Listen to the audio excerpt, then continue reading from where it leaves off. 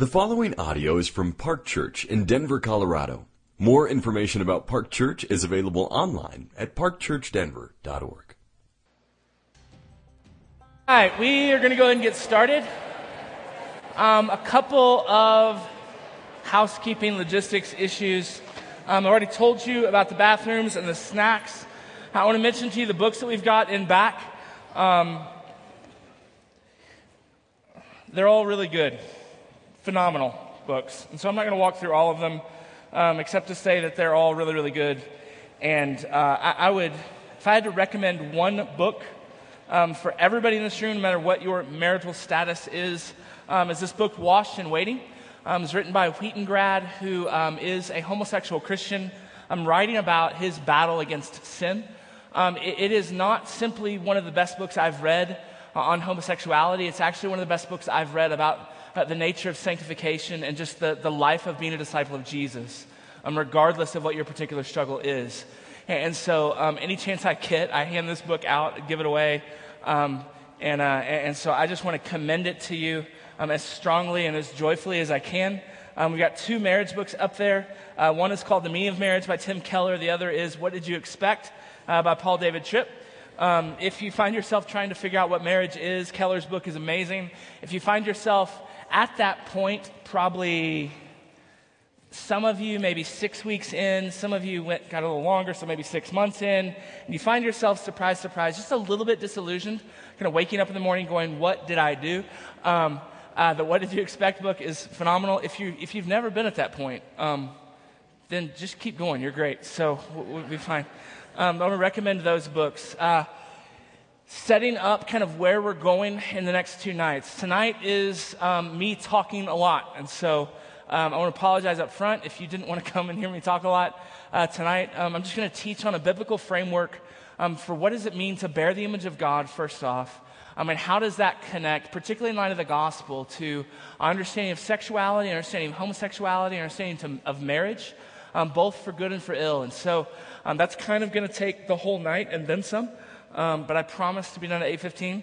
And so we'll take a break in the middle for you to go to the bathroom, grab something to eat or drink, and then we'll come back and talk some more. Tomorrow night when you come back, we will gather here, and then we're going to break up into a number of different groups and a bunch of different breakouts throughout the building.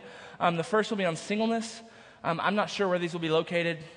He's going to tell me where they're going to be located. The singleness one will be in here. The engaged couple breakout will be upstairs in the secret room up there in the corner, and then the married couple breakout will be downstairs in the basement. And so we're going to have those three breakouts going. It's going to be much more interactive and much more tied specifically to those three seasons, those three kind of where you are. So that'll be tomorrow night, again, starting at 6:30, be done at 8:15. We will be doing Q&A tomorrow night, and the questions will be kind of, this will be a little bit self-explanatory, but there are question cards in the pews, and so as questions arise tonight, maybe you came here with a burning question that you wanted to ask, you can write that down, turn those in at the end of the night at the glass jars that are either going to be over on the snack table or at the front doors in back. And I think that's all I have to say before we begin. That's all I have to say before we begin. Except for this. Tonight, it's been a little bit overwhelming today thinking about preparing for, I'm trying to pull together, just pages and pages and pages of notes. To realize that we're coming together in this room to talk about what is easily one of the most, not just controversial, but sensitive and difficult topics to talk about. It's a topic that's not often addressed in churches. It's a topic that when it is addressed in churches, sometimes it's addressed very, very poorly. It's an issue that probably every single person in this room is bringing a lot of baggage to this conversation. But whatever background you have, wherever you've come from. And so the opportunities for me teaching tonight to shame you inadvertently, to say something that could be easily misunderstood is pretty high. And so even as we pray and as we begin, I just would ask that you would pray for me. If I say something strange, if I say something upsetting, I want to invite you to come and find me after this and let's talk. My hope for you, we may disagree on something, but at the end of the day, I think all of our pasts are littered with sin around this issue. And that doesn't necessarily necessitate promiscuousness. But I think that all of us have had a past, and it could have been abuse. It could have been from just a really, really pietistic background that saw all sexual behavior just in general as an evil thing. It could have been from promiscuousness. It could be from just friendships and relationships and people that you really care about and love, who will be hurt, would be hurt by hearing some of the things that the Bible has to say about sexuality. And my hope and my prayer for us as a community is not just that tonight would be about us kind of just throwing a bunch of stuff on the wall and saying, hey, deal with it, but that we as a community would wrestle with what does faithfulness to Jesus look like? What does it mean to follow him? What does it mean to walk alongside brothers and sisters? All of us broken, all of us twisted by sin, all of us with desires that if left unchecked by grace will destroy us. What does it look like to struggle together as fellow strugglers? To walk alongside one another, to exhort one another, to encourage one another. And what does it look like to just be, and frankly, excited about sex? Like that sounds stupid to have to say that, but like I'm in church and everybody says we shouldn't talk about sex or sex is bad. Hey, sex is amazing. It's wonderful. It's glorious. Like if you walk out of here with thinking like, man, sex is, I want you to walk out of here thinking, man, sex is one of the greatest gifts God's ever invented. And by the way, if you have kids here tonight, we're going to talk about sex. Sex. I'm just trying to say it. It's helpful that my wife is not here in the front row because every time I say sex in a sermon, her eyes go like this. So she's not here. But we're going to talk about these things, and we think these things are good. And last thing I want to say before we pray and actually get into it, we're unapologetically Christian, which means we're a part of a stream, we're a part of a tradition. But we actually believe that there's wisdom that has been passed down from generation to generation to generation that's been given to us by the God who made the world. In other words, we're dependent on divine revelation in this book. We're not just kind of trying to work from common sense. We're not just working from our own desires. We're not just working from what seems to make sense to the rest of the world. But we actually believe that faithfulness to God, faithfulness to Jesus, it means taking seriously the tradition that we're a part of. It means taking seriously the things that he said in this book. And here's the thing. There's all kinds of things in this book that are hard and that people hate. They really hate. There's things in this book that I'm learning to like. And which means that we're going to talk about things tonight that, and we're going to talk about them in a way that says, hey, we don't know best. Someone else does. The God who made the world, the God who invented a thing like sex, knows more about it, how it's to be used, what it's for, than anybody else in this room. You are free to disagree with that. Absolutely free to disagree with it. But as a church, this is where we're going to stand. I've spent the best part of my life oftentimes just trying to figure things out on my own, what makes sense to me. And I've found over and over and over again that when I do that, I'm a fool. And I'm just might as well offend people now. And I think all of us are fools. that what marks wisdom is a blatant dependence on the wisdom of God given to us. And so that's what we're going to do tonight, okay? Sex. Okay, let's pray.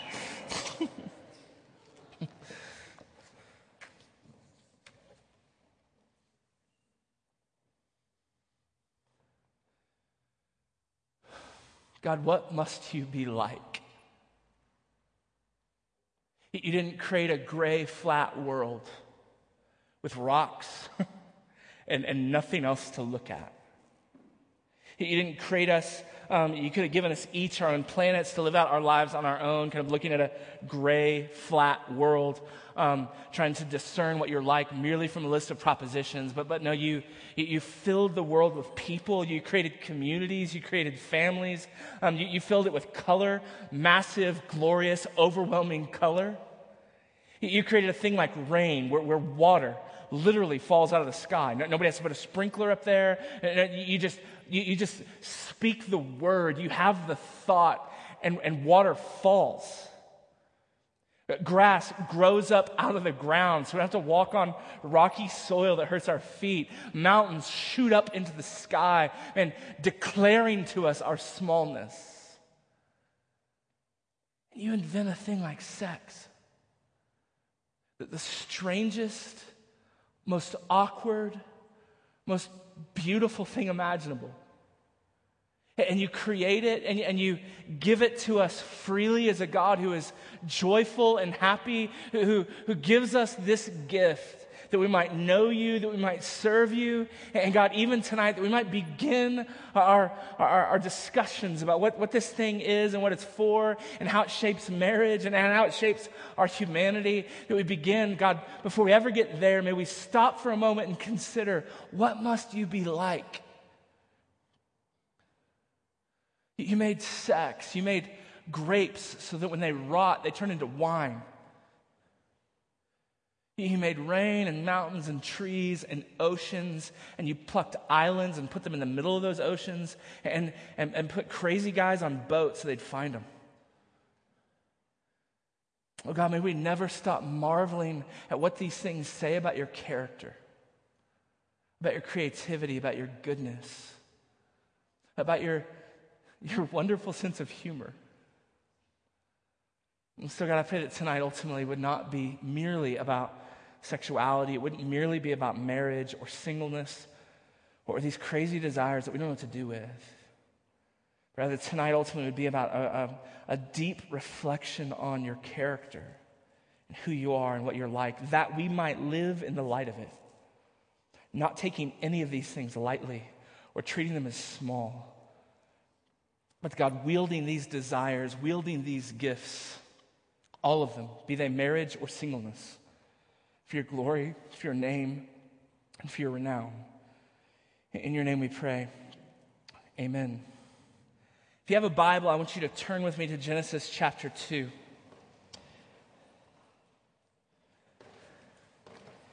We're going to begin tonight with asking a first question, a question of prolegomena, a question of first theology. What do we need to believe first? What do we need to understand first about what does it mean to be a man or a woman? What does it mean to be created by God? What does it mean that there is a God? We begin with those questions first, and then from those questions, we're going to move unapologetically to deal with the nature of sex, the nature of marriage, and all of these things. And so I want us to begin in Genesis chapter 2. I want to begin a couple verses back. I want us to get this section in. So begin in chapter 1, verse 26. Then God said, "Let us make man in our image, after our likeness, and let them have dominion over the fish of the sea, and over the birds of the heavens, and over the livestock, and over all the earth, and over every creeping thing that creeps on the earth." So God created man in his own image. In the image of God, he created him, male and female, he created them. And so we begin right off the bat with just a foundational, basic, relatively easy Christian commitment that we begin with tonight that has really massive, unending repercussions as we think about what this means to be human. God created man. God created us. I mean, they're mankind. So every man and woman, God created them. As a result of this, just one repercussion of that is that we are not autonomous. That we didn't pull ourselves up from the sludge. That we didn't kind of put our molecules together to create human beings. We are made by God, and specifically we're made to reflect what He's like in the world. And that entails at least two things. One, a sense of purpose, that you're here, that your life, your actions, your words, your thoughts, everything about you should reflect to the world what the nature and the character of God is. In other words, other people should be able to look at you. I should be able to look at you. I should be able to look at Riley and see something in his beautiful, slightly balding head about the nature and the character and the majesty and the creativity and the sense of humor that God has. I should know something about God because I'm looking at my brother. That's true of every single person in this room. You have been given a task, and that task is to reflect into the world who God is and what He's like. To reflect that He's trustworthy, that He's good, that he's wise, that he knows what he's talking about.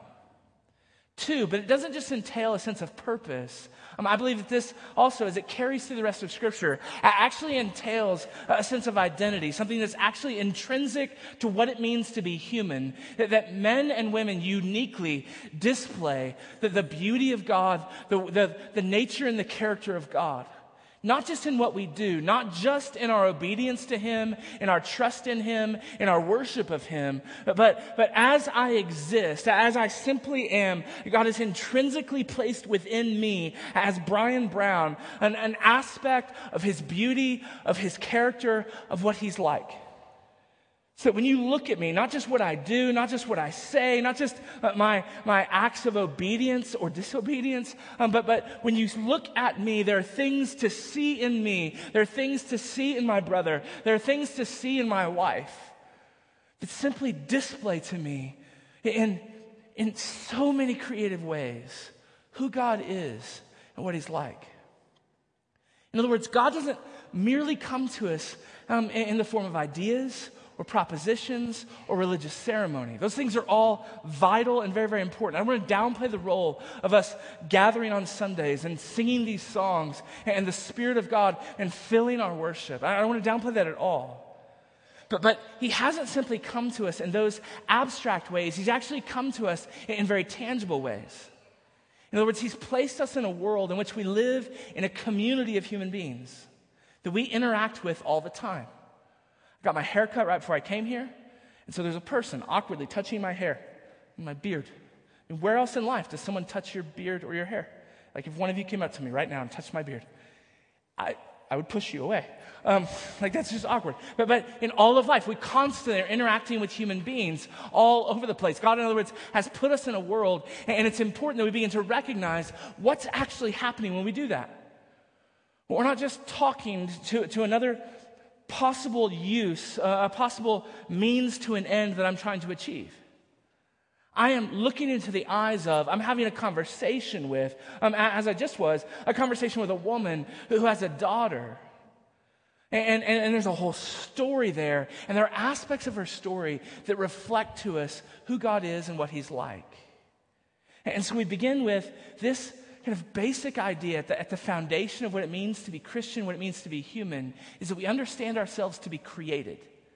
And created in a network of relationships where there's a whole bunch of other people that we run up against, that we know, that we interact with, that we talk to, that we either serve and love or use to our own ends. But we're not created as monads, kind of living our life as we want on our own.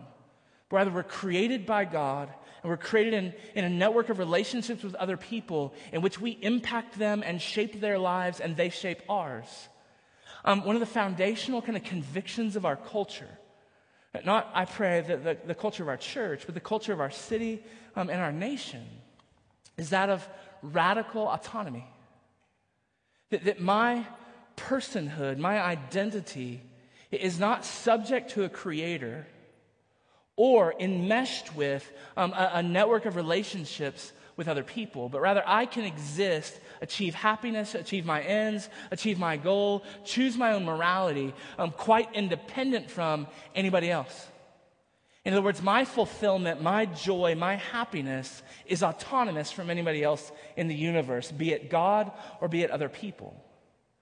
That is foundationally a denial of just these two simple realities that are established for us right off the bat in Genesis 1 and 2.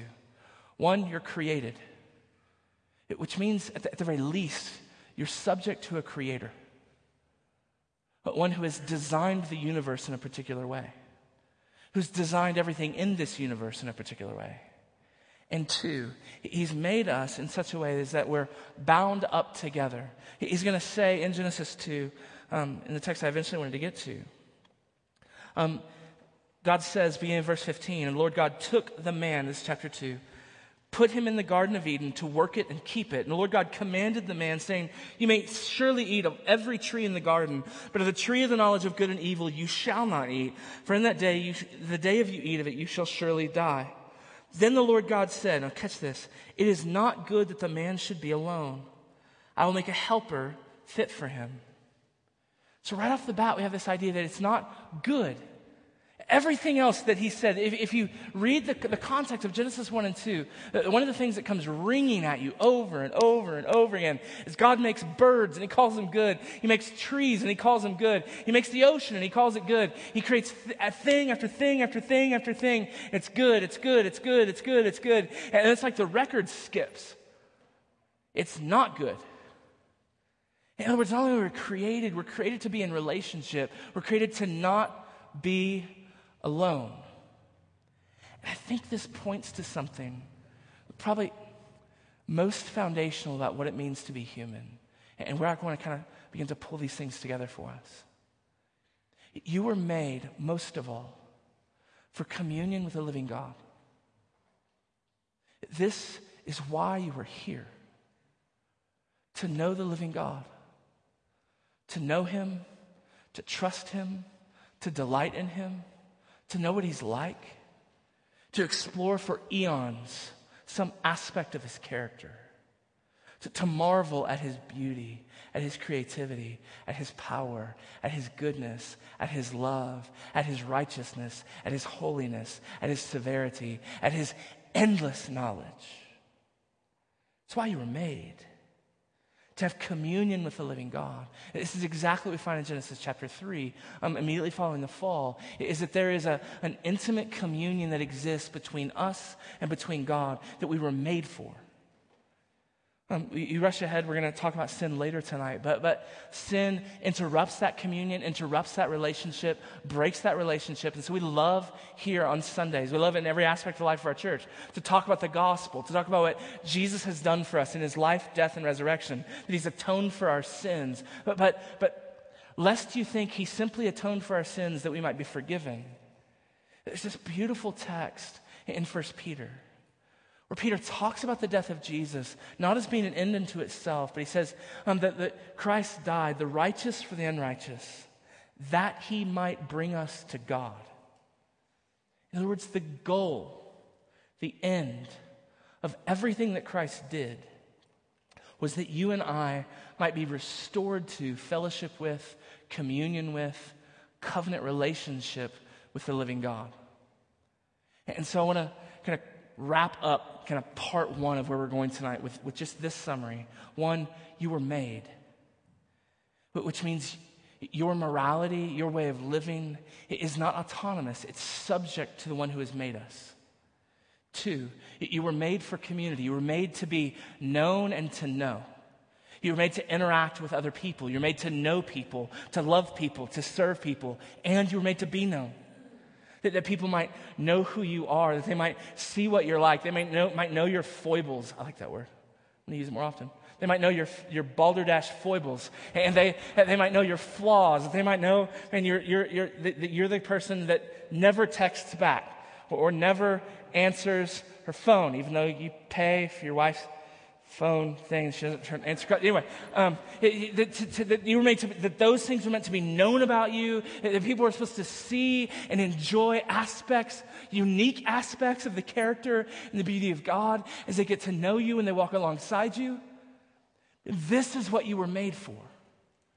And here's the thing. As you were made to know and commune with God, there's this link between what we're supposed to experience forever and ever and ever with God someday, and why he's made us to live in community. Those things aren't disconnected. We're going to see how that relates to sex in a minute, and particularly to marriage in a minute. But I want you to see this. God has made you to know something of his grace. And where else do you experience his grace but when you've betrayed someone you love and they forgive you? You were made to know something of the kindness of God. And where else do you experience that kindness more tangibly than the kindness of another human being? You're made to experience forgiveness. You're made to experience beauty and creativity. And there are few experiences like getting to talk to somebody. There are artists in this church, they just blow my mind with their ability to creatively display truths about God, beautiful things about the world through their art. That's not just about them. That is a refraction. It's like I'm looking at this mirror that is refracting down to me the beauty and the creativity of God. And so before we ever get to sex, this should change the way you live your life tomorrow. When you go buy coffee at Black Eye Coffee tomorrow morning, you walk in there, and you're a little bit nervous because you feel like it's a mocha day, but you always look down on yourself and you order a mocha because it's not a pour over. And so, and you're thinking through those thoughts, and is the cashier going to be upset with me if I ask for cream? And then in that moment, realizing the person taking your order, and there's aspects of who she is that are unthinkably beautiful reflections to you of who God is and what he's like. This is the world we live in. And that's a rabbit trail I'd love to chase for the next hour, because the ramifications of that on concepts like entrepreneurship and business and all of those things are fun. Somebody should write a book. But that's foundational to who we are. You were made to experience and know communion with God.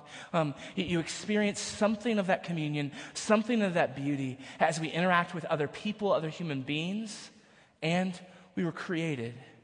We were created and made subject to a creator. Now, I want to move on, and in the light of that, I want to talk about singleness. And I want to begin by saying that I think the word singleness is a really stupid word. It's a really stupid label, because it defines a human being in terms of whether or not they're married to another human being, as though you can't be a fully human being unless you're fully joined to another person. That being said, I'm going to use the word single all the time tonight, so I hope it's okay. And so I just want to say a couple of things right off the bat, because we are going to talk about marriage. Later in the evening, we are going to talk about sex in the evening. I just want to say, given the definition we've just established as what does it mean to be human, to reflect the glory of God, to live in a network of relationships whereby you lay down your life for the good of people, other people lay down their life for the good of you, in which you see and experience the beauty of God, the goodness of God, and you put on display the goodness of God and the fullness of who God is in these relationships. I just want to say this right off the bat. Your humanity does not depend on your ability to get married. You being a fully formed image bearer of God in the world, on mission with God, bearing the image of God, reflecting to the world what God is like, loving people well, serving people well, being loved in return. None of that hangs or is dependent on you receiving the gift of marriage. It's not. It's absolutely not. Paul wasn't married. Jesus wasn't married. Unless you sit there and go like, well, he's Jesus. Who could be married to Jesus? Not me. Here's the thing that I want us to most see about Jesus. Is Jesus, not only does he come as God to redeem humanity, he also comes to us as the most perfectly formed expression of what true humanity was supposed to be. He's not married. He never had sex. So let me go there as well.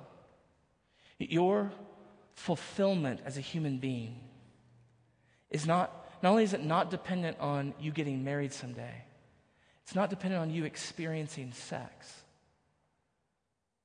You can joyfully bear the image of God in the world. You can experience real intimacy with other human beings, real friendship. And I'll just go ahead and mention this book. This book is called Spiritual Friendship, and it's written by the same guy who wrote the book Wash and Waiting that I mentioned earlier. It is essentially a book that expounds kind of a theological understanding of what friendship is, and how this understanding of friendship has been essentially and notably lost in Western culture. And as a result, it's had massive and devastating effects on our understanding of what intimacy even is, because we don't know what it means to be friends anymore. And so we think that to experience real intimacy, to experience real love, to experience real care, we have to have sex with somebody. And the point of his book is to say, actually, no, you don't. That's what friendship, at least Christian friendship, was always supposed to be about. It is knowing and being known. And so I want to begin a discussion about singleness with just that basic proposition. I'm not saying it won't be hard. I'm not saying that there are not massive difficulties that some of you will experience because of never getting married and never getting to enjoy sex within the context of marriage. But you being a faithful image bearer of Jesus, you find fulfillment in communion with Jesus. You being known and you knowing others does not depend on sex, and it doesn't depend on marriage. And there's been problems that have arisen within the Christian community, at least since I was in a youth group. So if you've been around the church, hopefully you'll recognize some of this stuff. If you haven't been around the church, you can laugh at us. It's fine. So does anybody remember True Love Waits?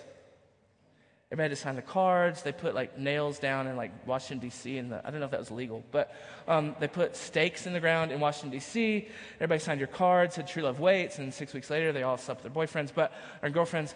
But this concept that's been at the heart of kind of Christianity all along, and it just infiltrates youth groups everywhere. This idea that true love waits. You need to refrain from sex, all the debates about how far is too far, is this too far, where's the line? And those are really interesting questions. I've gotten those questions. That kind of mindset, which is geared towards kind of a foundational understanding that you exist in this season, but for all of you in this room who aren't married, simply waiting for true love, waiting for real fulfillment. Waiting for the day you can finally be human, you can finally fulfill the mission of God, you can finally be what God always intended you to be. And so we do this to our children, we do this to our youth groups, we do this, and it begins to frame all of life for single people, sorry for the word, for single people through the entire lens that the end goal, the goal of my singleness is to get married. That's why I'm here. To make experience that. If not, we'll move on. That's why I am single. I'm single because I want to get married, and so I'm going to kind of live within this season waiting to get married. And it sets up a whole basic orientation that this is simply a season of preparation. And I just want to challenge you tonight. I did this a year ago, and I want to keep doing it over and over and over again. The things that I talked about at the beginning, that's true whether you're married or whether you're single. You have been called into a community called the church. You've been sent into a world filled with people who desperately need to be loved, need to be known, need to be cared for. And you have been placed in that context. And maybe someday God will provide you with a husband or a wife, but for right now, He hasn't. And your calling is to lay down your life for the flourishing of people. That's why you're here. Your calling, your reason for existence is to reflect the goodness and the glory and the beauty of God in the way that you serve others, in the way that you love others, and ultimately the way that you trust Him, love Him, delight in Him, find your identity and your satisfaction in who He is, and not what may or may not be out there for you. This is your call. This is what it means to be human. And you don't have to be married to do it. And here's the thing. As a church, God's given us all kinds of different gifts. And there are married people in this room, and you enjoy a gift from God that you should give thanks for every single day. That you get to experience, as we're going to talk about after our break, a kind of communion with Him, a kind of intimacy with Him that is unique to those who get to experience marriage. But those of you who are single in this room, do you know how Paul speaks of singleness as a gift, and not as often as talked about like it's a talent. Although some people have a talent for it, but like a gift, like a package given to you, and maybe you don't want it. You're like, get this away from me. But it's actually the way that Paul speaks of it is not like a special talent or special power, like Joel can tell you where to go get coffee. But it's a gift that has been given to you.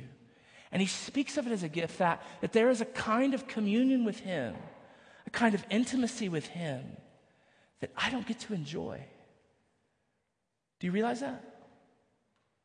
A kind of freedom to experience His love, experience dependence on Him, experience intimacy with Him, that because I'm married, because to use the language of Paul, I'm encumbered with the gift of marriage. You get to experience it and I don't. There's a kind of freedom, a kind of liberation in obeying and being a part of the mission that God has called us to in this city and among the nations of the earth. And this is actually the specific place that Paul goes, that you are free to engage in, to run hard in the service of, that I can't. That because you're single, there's gifts that God has given you, opportunities that he's given you, a calling that he's given you even, that is unique to you. And I don't know if you're going to be not married for the next 60 years, or you're going to be not married for the next 6 months. But for right now, your call, at least according to the way I read the scriptures, is not to bemoan your singleness, not to bemoan this season, however long it is. And maybe it's like a whole life season.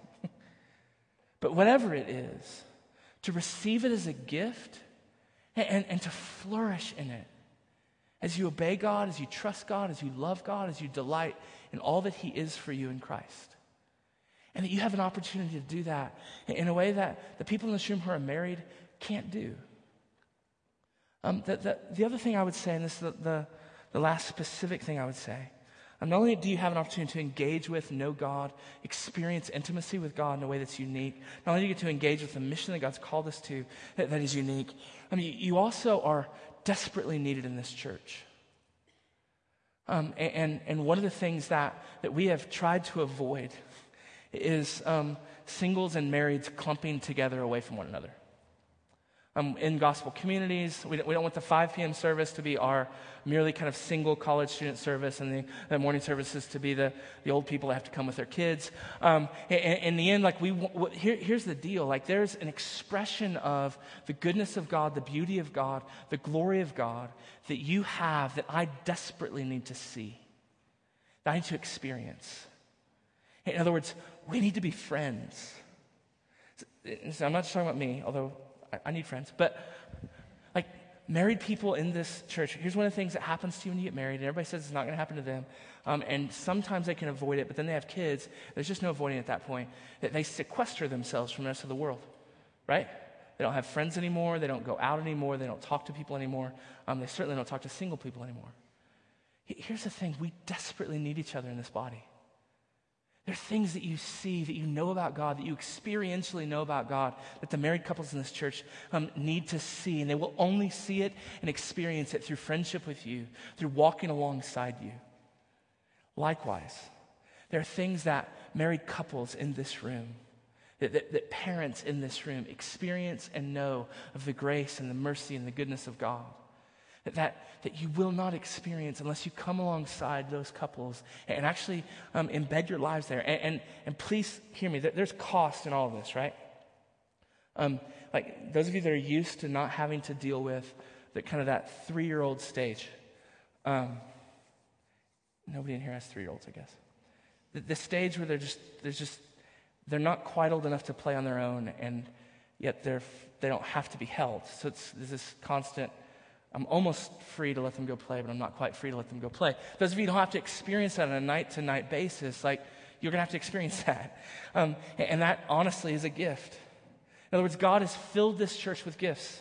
And some of it's marked by singleness, some of it's marked by marriage, some of it's marked by having kids, some of it's marked by not having kids, some of it's marked by couples in this church that have been given the gift and the calling to adopt children. And you will experience the grace of God and the beauty of God in ways that you can hardly imagine. Not just if you're married with kids, not just if you're married, but as single people. You'll know something about what it means to be adopted by God, and that you would never know otherwise unless you go and you find these couples in this church that can literally put on display for you over dinner what it looks like that God has adopted us, put his name on us, and called us to himself.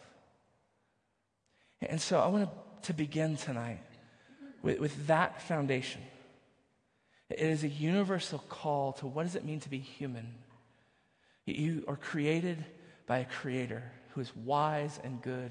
You were made to know him, to be known by him, to love him, to trust him, to worship him. And someday we will experience that perfectly forever and ever and ever. But for now, we get a foretaste of that in a myriad of different kinds of relationships. in which we're loved, in which we're served, in which we're cared for, in which we're given the opportunity to lay down our lives to serve and love other people. And those different kinds of relationships take all kinds of different shapes. Some of them are covenantal, some of them aren't.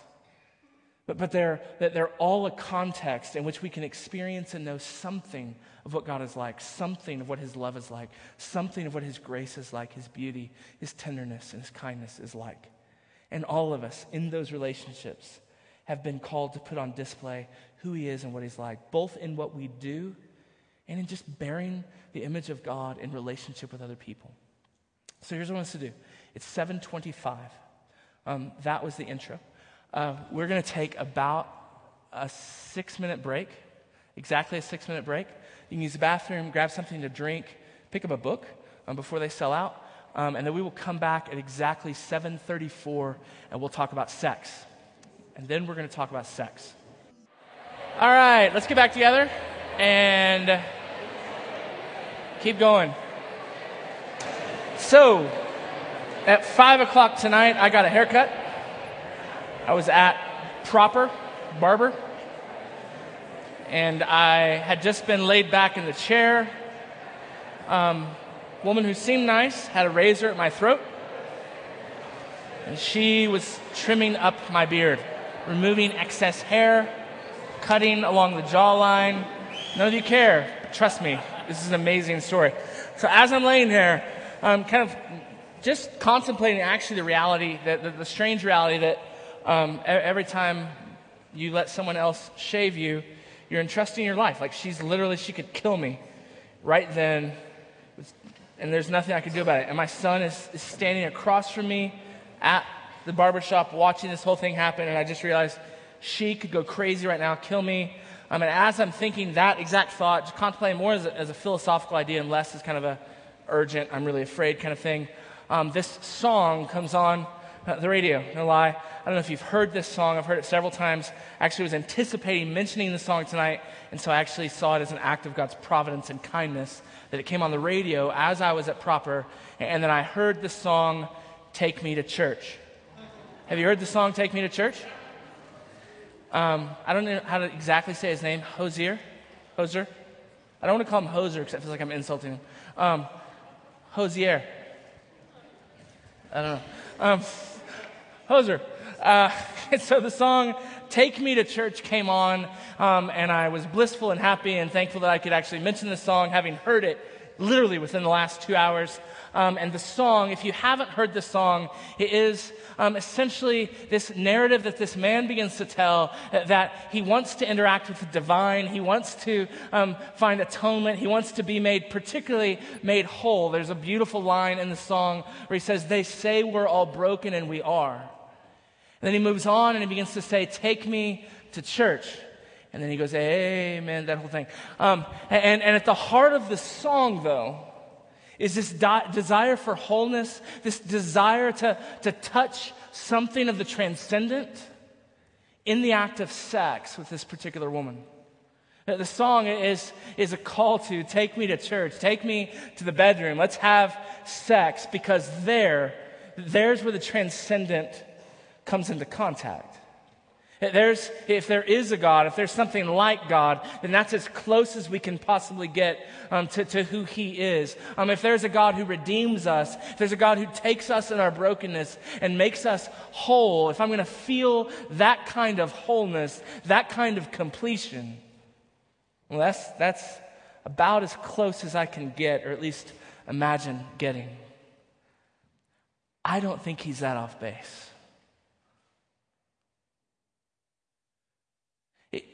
If you track the songs through our history that touch upon the idea of sex, the act of sex, it's startling. Just go through and read the lyrics. How many of those songs make reference to, at least a nod towards the idea that something of the transcendent, something of God is touched in this act. That what's happening when two people have sex is not just a physical act that results in hopefully a pleasurable outcome for everybody involved. And know that what we're actually experiencing in this moment is something of God.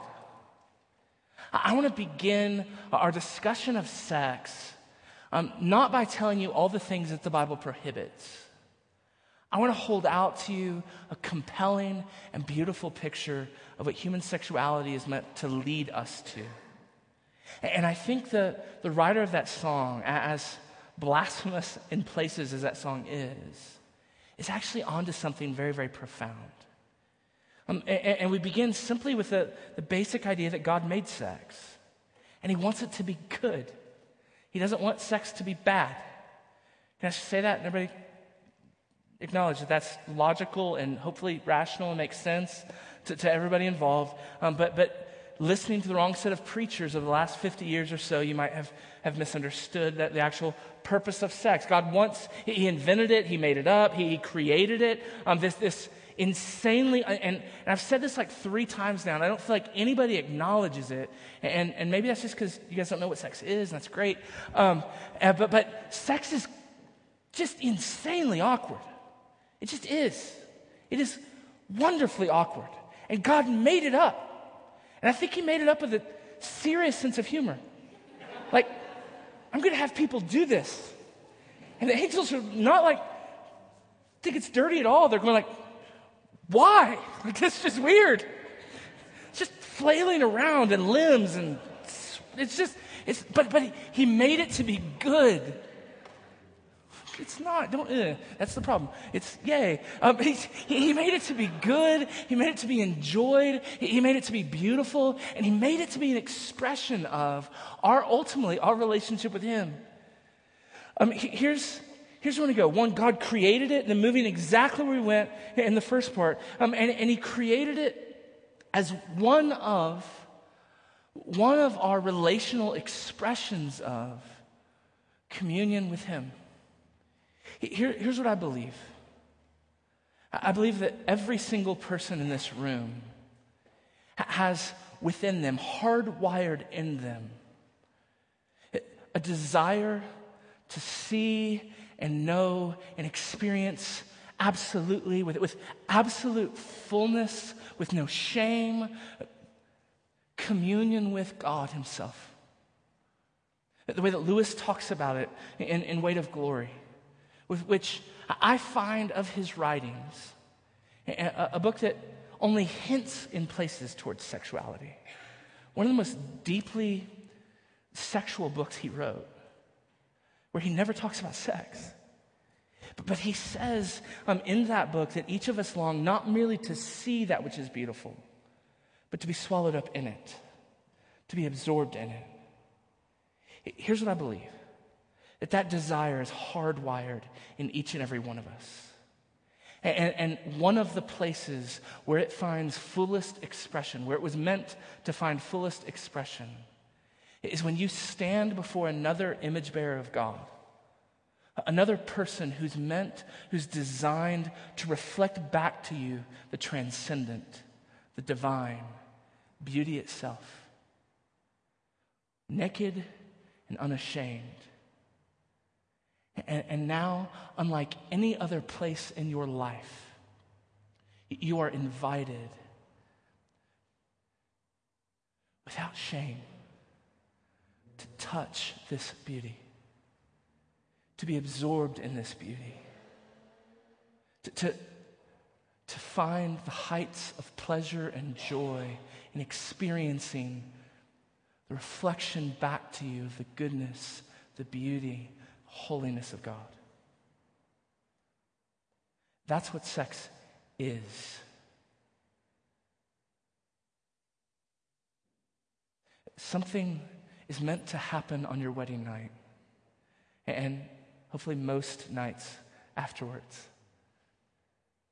That is, it's supposed to be fun. It's supposed to be great. It's supposed to be this act of just intimacy and friendship and all of the other things that sex is. But it is also meant to be holy. And I use the word holy there not simply to communicate pure, although it's that. I use the word holy here to communicate that it is meant to be one of the most powerful ways in which you encounter God himself. Now, in our communion with God, that communion, that relationship, it is designed to happen within certain parameters. And here I'm talking about just purely as we think about Christian worship and what does it mean to be a disciple of Jesus.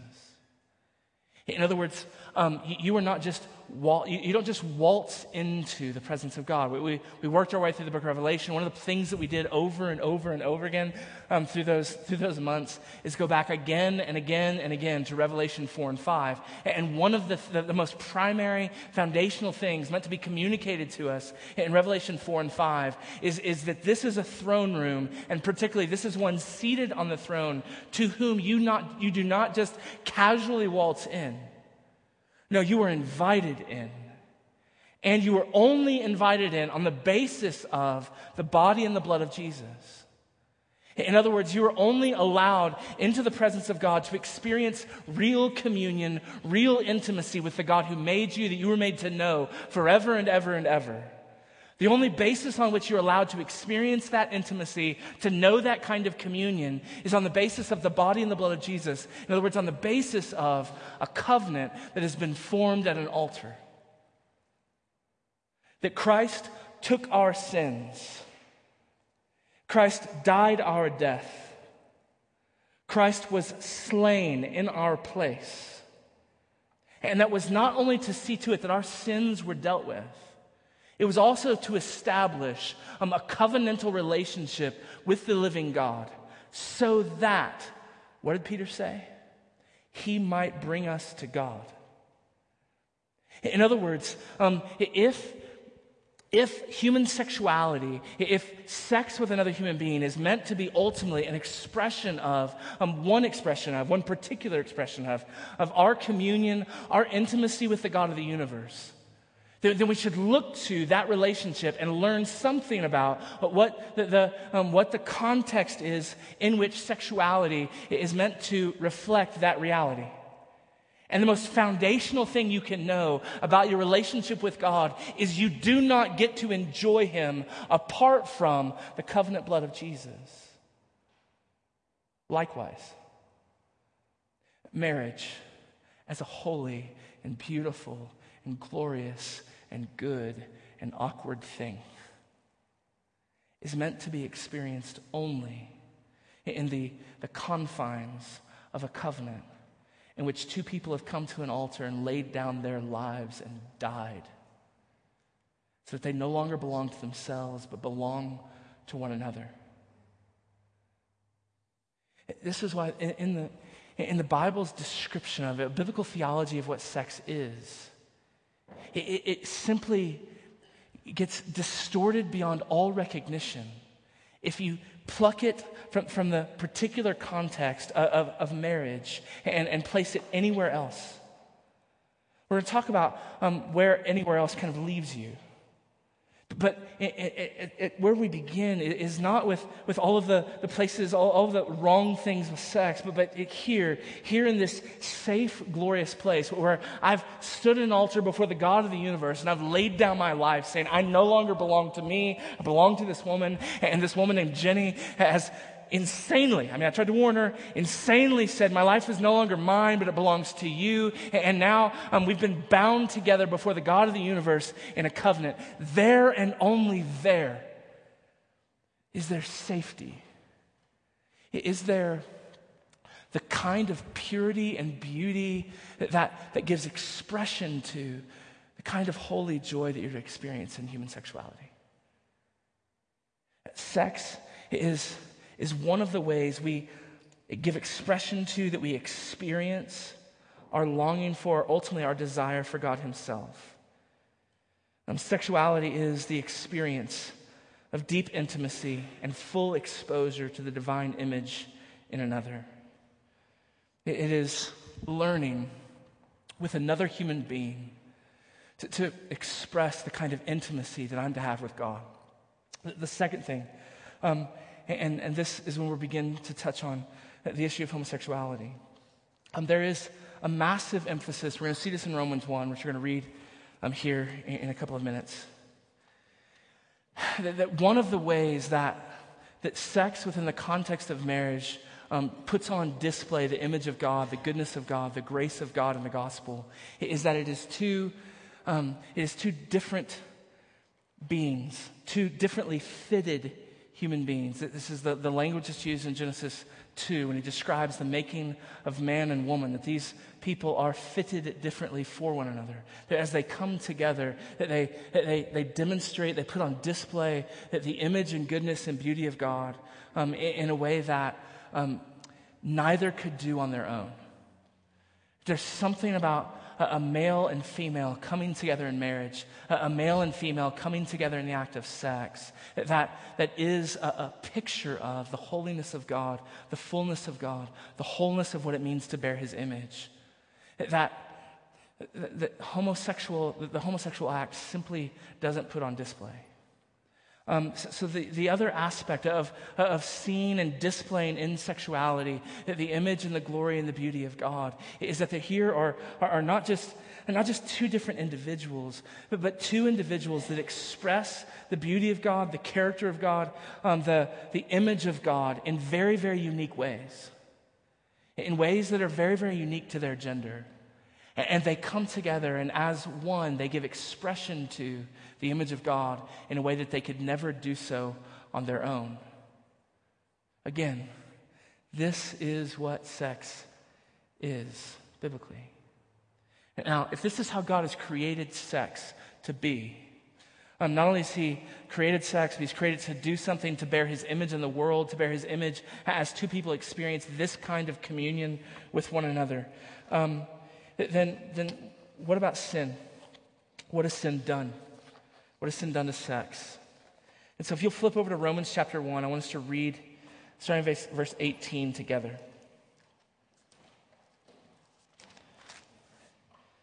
As I do so, I want to be careful that we hear this text rightly, that we understand what Paul is doing in these verses and what he's not doing. Oftentimes in the debates around homosexuality, these verses get kind of pulled out as a proof text. I do think homosexuality is addressed very directly in these verses, but the main point that Paul's making is actually a far broader one than simply to address homosexuality. So when you see where he goes here, if you think in this room, hey, homosexuality or same-sex attraction isn't something I particularly struggle with, and therefore what Paul has to say in these verses doesn't directly relate to me, actually it has everything to do with all of us in this room. And so starting in verse 18, I'm going to read. Paul says this: "For the wrath of God is revealed from heaven against all ungodliness and unrighteousness of men, who by their unrighteousness suppress the truth. For what can be known about God is plain to them, because God has shown it to them. For his invisible attributes, namely his eternal power and divine nature, have been clearly perceived ever since the creation of the world in the things that have been made, so they are without excuse. For although they knew God, they did not honor him as God or give thanks to him, but they became futile in their thinking, and their foolish hearts were darkened. Claiming to be wise, they became fools, and exchanged the glory of the immortal God for images resembling mortal men, birds, and animals, and creeping things. Therefore God gave them up in the lusts of their hearts to impurity, to the dishonoring of their bodies among themselves, because they exchanged the truth about God for a lie, and worshipped and served the creature rather than the Creator, who is blessed forever. Amen.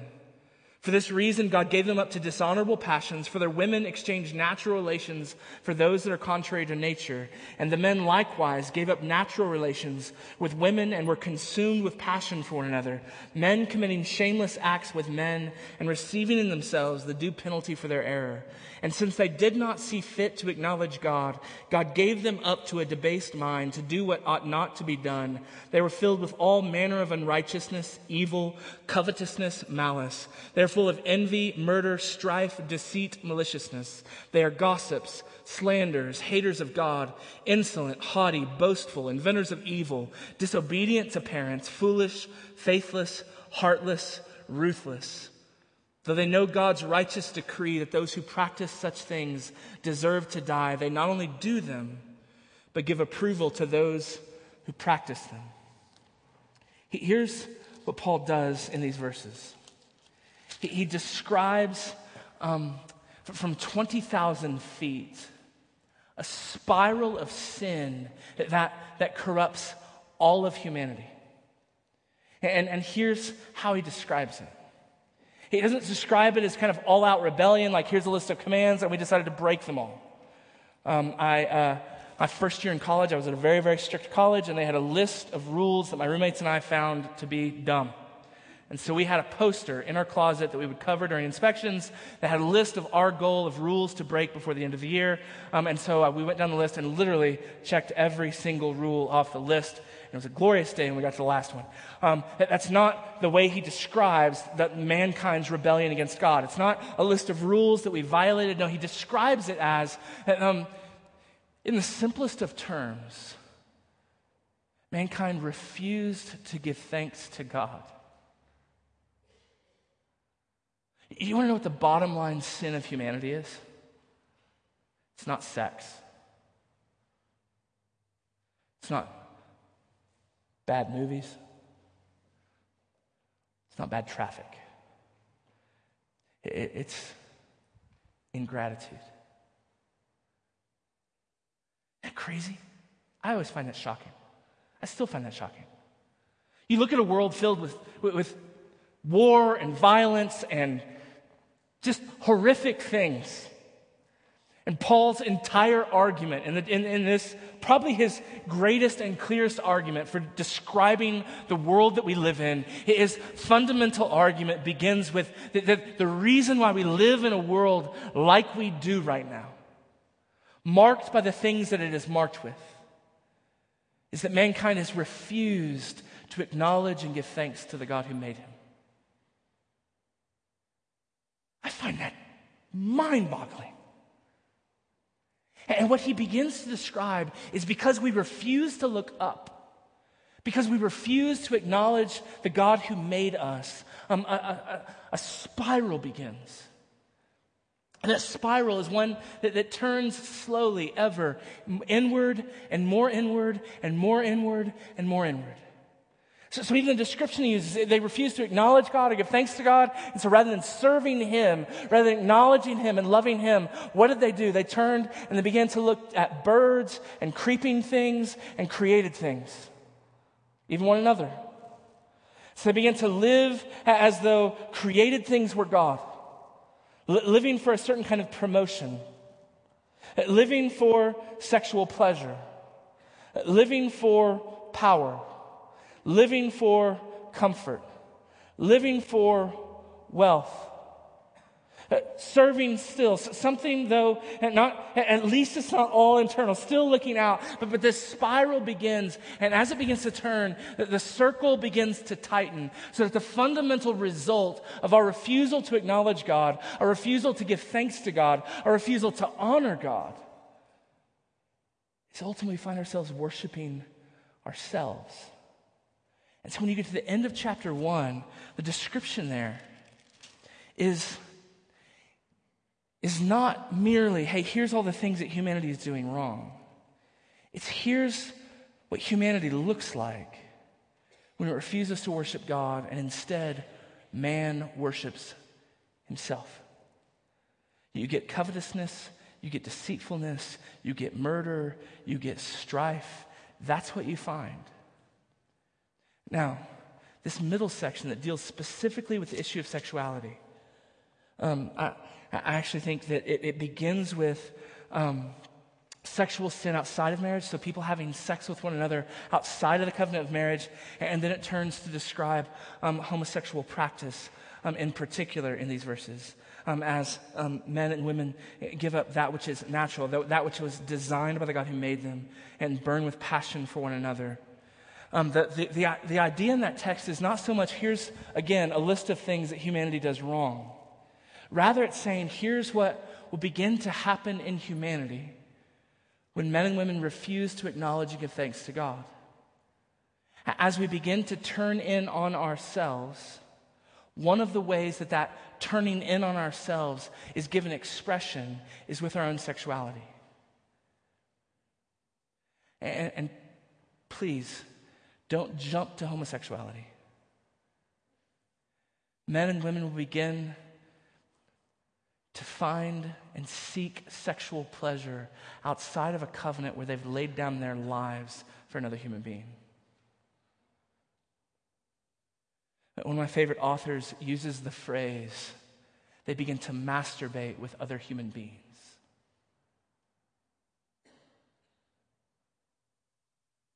And here's where I'm less afraid of offending you. If you are pursuing sex outside of marriage, that's what you're doing. You are trying to pursue something, gain something, get something for yourself you are unwilling to lay down your life to have.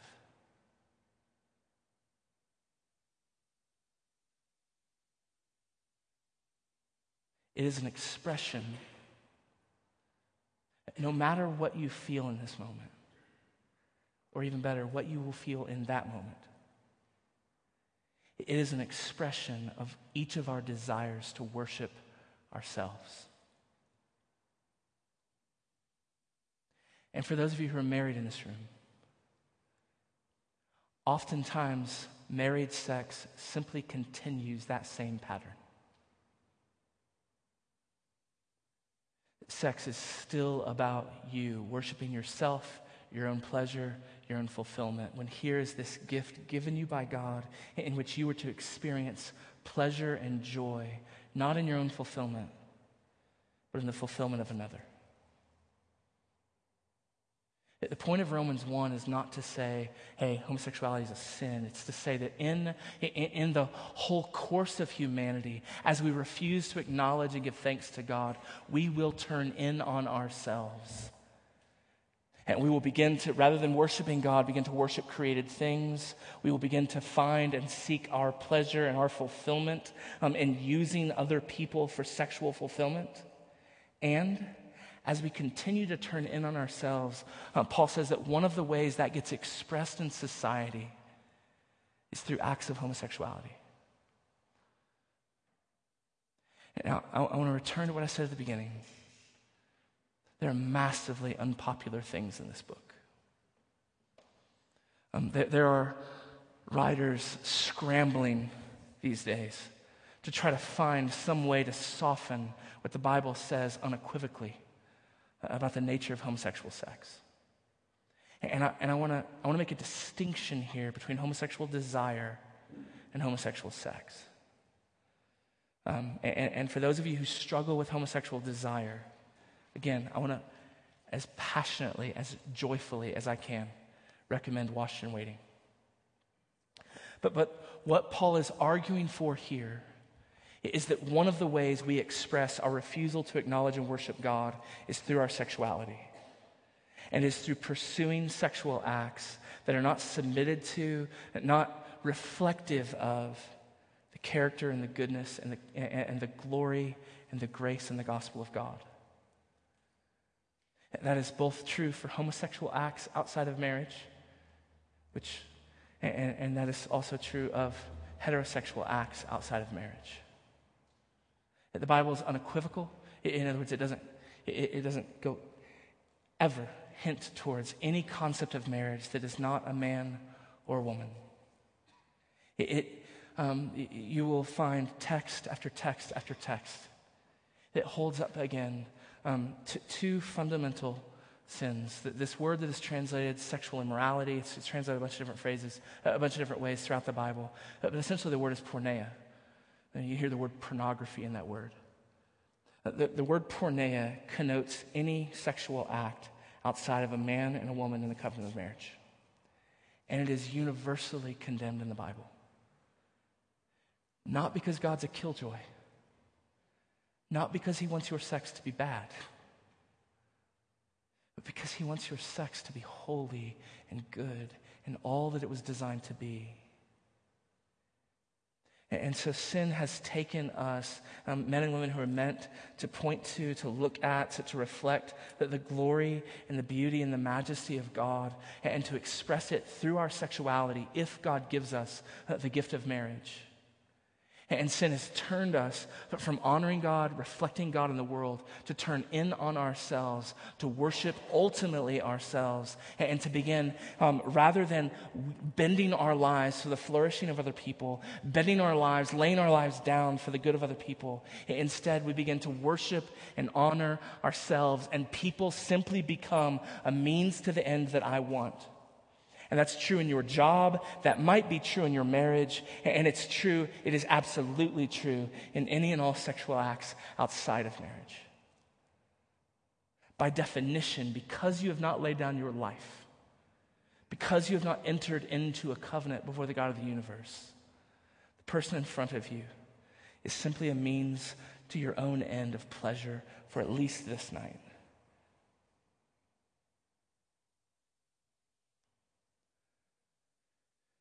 So what do we do with this? Flip over to Romans chapter 3.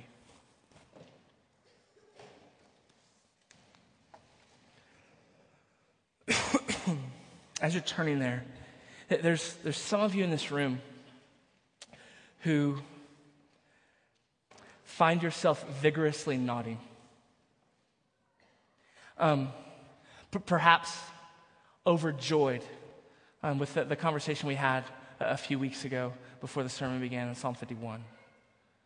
Find yourself, maybe you were some of the Facebook posters who saw the Supreme Court's decision as kind of this great and final kind of declaration of war, with the sinners on one side and the religious folk on the other. I just want, before we turn to Romans 3, I would love for you to go home tonight and read Romans 2 and the first half of chapter 3.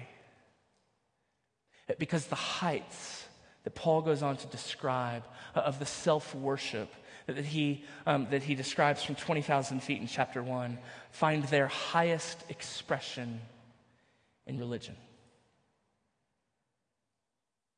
Romans chapter 2 and 3, Paul, after laying down what we read in that first chapter, he then turns to the morally upright, the morally self-righteous, and those who believe that their religious practices somehow give them leverage with God.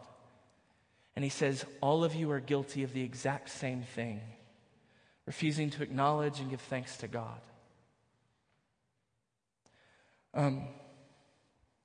Let's read Romans 3, starting in verse 21. Favorite two words in the Bible.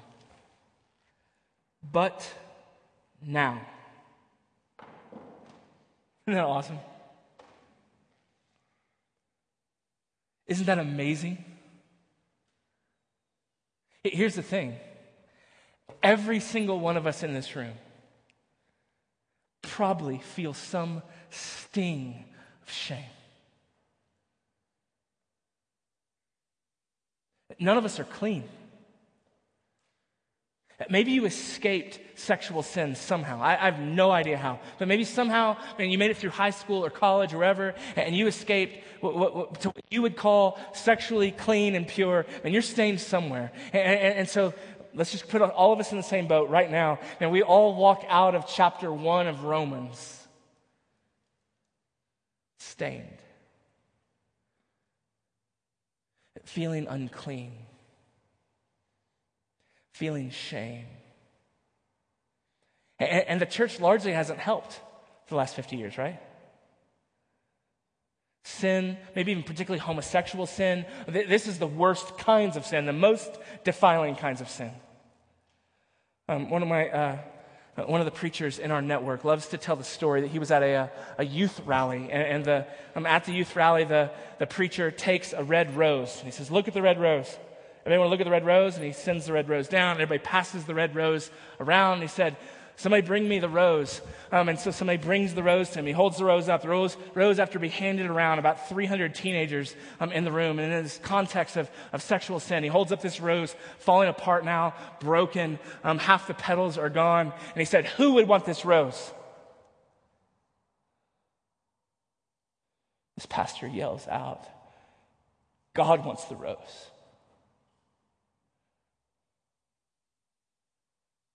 But now, But what Paul goes on to describe, let's just read it. But now the righteousness of God has been manifested apart from the law, though the law and the prophets bear witness to it, the righteousness of God through faith in Jesus Christ for all who believe. For there is no distinction, for all have sinned and fall short of the glory of God and are justified by his grace as a gift through the redemption that is in Christ Jesus, whom God put forward as a propitiation by his blood to be received by faith. This was to show God's righteousness. Here's what God does. He takes all of us who have turned in on ourselves, who have sexually turned in on ourselves, who have found ways to worship ourselves and use other people and use this gift that God's created. And rather than honoring him with it, rather than giving thanks to him with it, rather than maybe being called to pursue a life of chastity and pursuing holiness unto God, and we've used it and we've wielded it to our own ends for our own pleasure, henceforth worshiping ourselves. So we're all stained. Paul says, but now. God took his son and he pushed his son forward. He put him forward as a propitiation. What that means is that all of those stains, all of that sin, all of that corruption, all of those ways that we have used the gifts of God, used sexuality for our own ends rather than honoring the God who made it,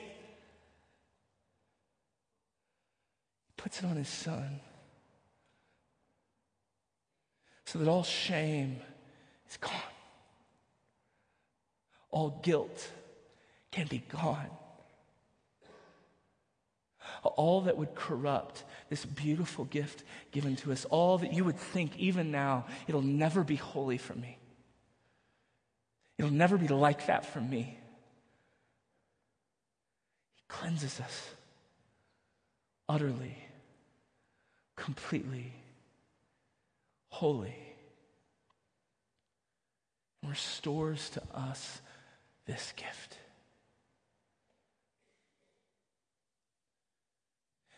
And not only that, some of you in this room, maybe you identify as a homosexual. You identify as being attracted to another human being. You hear this teaching, and you hear what Romans 1 says. You read other passages in Scripture like 1 Timothy or 1 Corinthians or the Levitical law. You read these texts, and you find yourself despairing, saying, I'll never be able to follow Jesus and experience this kind of intimacy. Christ died, the righteous for the unrighteous, that he might bring us to God. Here's what the gospel does for every single one of us. It says to us again and again and again, sex is only a signpost. Oh, it's a great one. But it is only ever a signpost. And if for whatever myriads of reasons that particular signpost has not been given to you in this life, the substance is on offer. You were not made to find your ultimate joy and fulfillment in sex, but in God. But now you might be cleansed and made whole. But now all of that shame might be put away. But now you might be given this holy, holy gift. But more important than all of it, but now he has brought us home. You were made to know God and be known by him. You were made to experience the deepest kinds of intimacy. You were made to enjoy him forever and ever and ever. You were made not merely to enjoy the signposts that he has put along the road, but to go home to your God and to know him forever and ever and ever. This is all that sex is. A beautiful, glorious, good signpost. Given in the context of marriage. That men and women might look beyond their own marriages, might look beyond the sex that they find in those marriages, and look to the God who loves them. Let's pray. And then, actually, before I pray, I want to invite all of you to come back tomorrow night. Tomorrow night, we're going to get into specifically marriage, how marriage is shaped by the gospel. We're going to get into more nitty-gritty on, okay, what does this look like then to live life as a single person, life to at least experiencing the call to celibacy right now.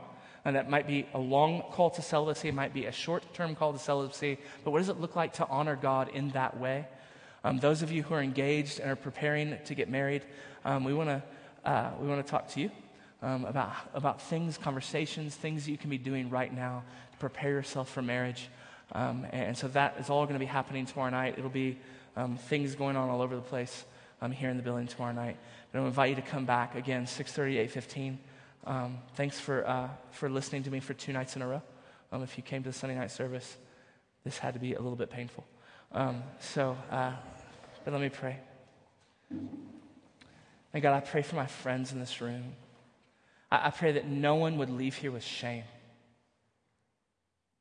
I pray that they would hear right now in the words of Paul that they don't have to. That because of the work of Jesus, that they don't have to be ashamed of anything right now. That you've, with the blood of Christ, cleansed them, washed them, made them holy. You've adopted them as sons and daughters. You've clothed them in white. You've removed spots, and you've called them to yourself. I pray tonight for those in this room who are not married. I maybe even particularly pray for those in this room who can't even foresee the hope of marriage. I pray that they would find a great hope right now, knowing that in you there is no loss. They're not just waiting for some fulfillment that may or may not come.